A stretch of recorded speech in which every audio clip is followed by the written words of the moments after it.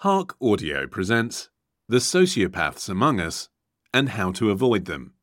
You're bound to come across the dark triad type of malignant narcissists in life, and they can be superficially appealing. Better to look for their exact opposite. Published in The Atlantic. Written by Arthur C. Brooks. Read by Ollie Mann. We all have stories of meeting people who appeared wonderful at first, but turned out to be just awful. Perhaps it was a charming suitor, or a charismatic colleague, or a fascinating new friend. They attracted you on initial impression, but before long you started to notice behaviours that gave you pause. Maybe it was a little shading of the truth here and there, or a bit too much vanity and selfishness. Perhaps they constantly played the victim, or took credit for other people's work.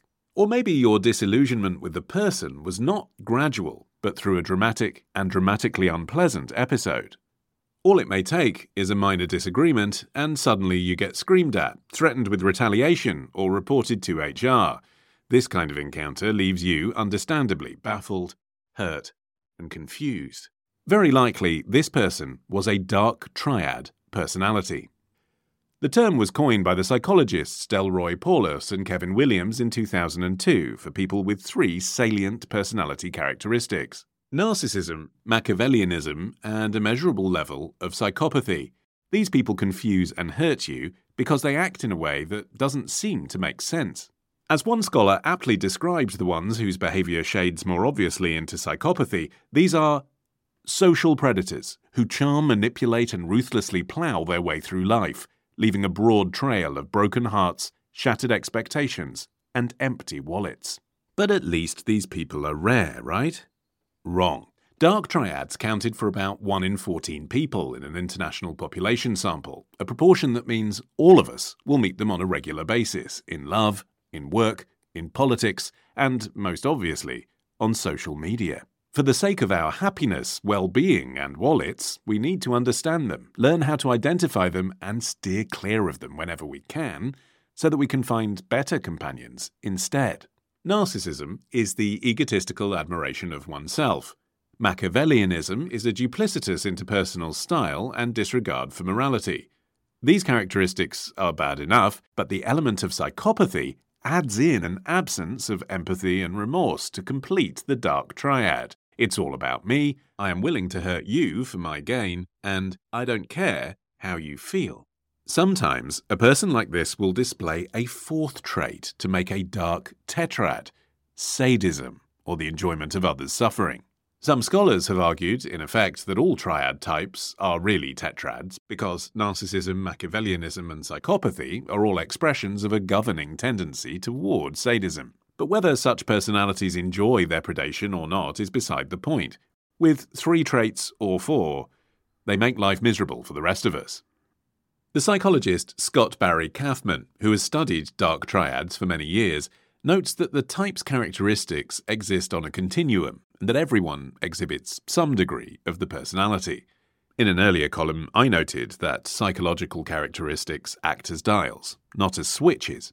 But based on what Kaufman believes to be a threshold of dark triad traits, above which they become dominant in a personality, he and a team of researchers found that such people constituted about 7% of their international population sample.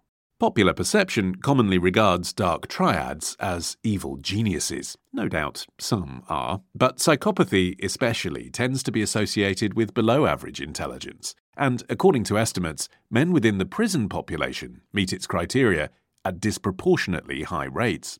In partial contrast with that finding, prevalence of the dark triad rises with educational attainment up to a bachelor's degree, but then falls away among those with advanced degrees. Men are more likely to display parts of the dark triad, and the traits are found less as people age. As far as the workplace is concerned, scholars have found that narcissists tend toward artistic, creative, and social careers. Researchers also saw that Machiavellians, in particular, avoid careers that involve caring for others. Look out for dark triads, in other words, in professions that involve human contact, performance, and applause, but little concerned attention to other people. An obvious example might be politics, another would be show business. But the type can manifest in many careers and professions. At work, such individuals tend to exaggerate their own worth, show a distrustful attitude toward colleagues, act impulsively and irresponsibly, break rules, and lie. If working with a dark triad is miserable, falling in love with one is worse. Confident and outgoing, they can be extremely attractive, especially to women. They show a strong preference for short-term relationships, and if they find themselves in a relationship, they tend to be unfaithful. And when a breakup inevitably comes, it can be very ugly. Dark triads are known for cost escalation. They will make you pay, manipulation, and open confrontation. Dark triads involved in politics create a lot of damage because narcissists are motivated by self-aggrandizement over public service, and psychopaths are drawn to extreme positions in a radicalized society. So watch out for dark triad personalities on the fringes of political and social causes of either the right-wing or left-wing variety. Not surprisingly, these personalities are ever present on social media, which research has shown to be a dark triad paradise. They commonly exhibit social media disorder, which involves excessive use of internet platforms. And a review of the literature has shown that trolls, anonymous users who are abusive and like to whip up hatred and controversy, also tend toward dark triad traits. You may be allowed a measure of schadenfreude without being accused of sadism to learn that dark triads are usually not particularly successful in life. They are not, in general, capable leaders. They don't have close friends. They report lower than average life satisfaction. If you are worrying about whether you qualify, then for your own happiness's sake, seek help. Well-designed dark triad tests can guide that decision. More useful for the other 93% of us is advice on how to identify and avoid dark triads. The traits to look for are self-importance, a sense of entitlement, vanity, a victim mentality, a tendency to bend the truth or even openly lie, manipulativeness, grandiosity, a lack of remorse, and an absence of empathy. Probe for these characteristics, particularly when on first dates and in job interviews. You might even want to take that test imaginatively on behalf of someone you suspect may have triad traits, and see what result you get. Of course, you can't avoid all social contact for fear of coming across a dark triad. We each need romance, friends, and colleagues in life, so simply shunning other people is not a very compelling or realistic strategy. So, rather than spend time dodging dark triads, look for their opposite.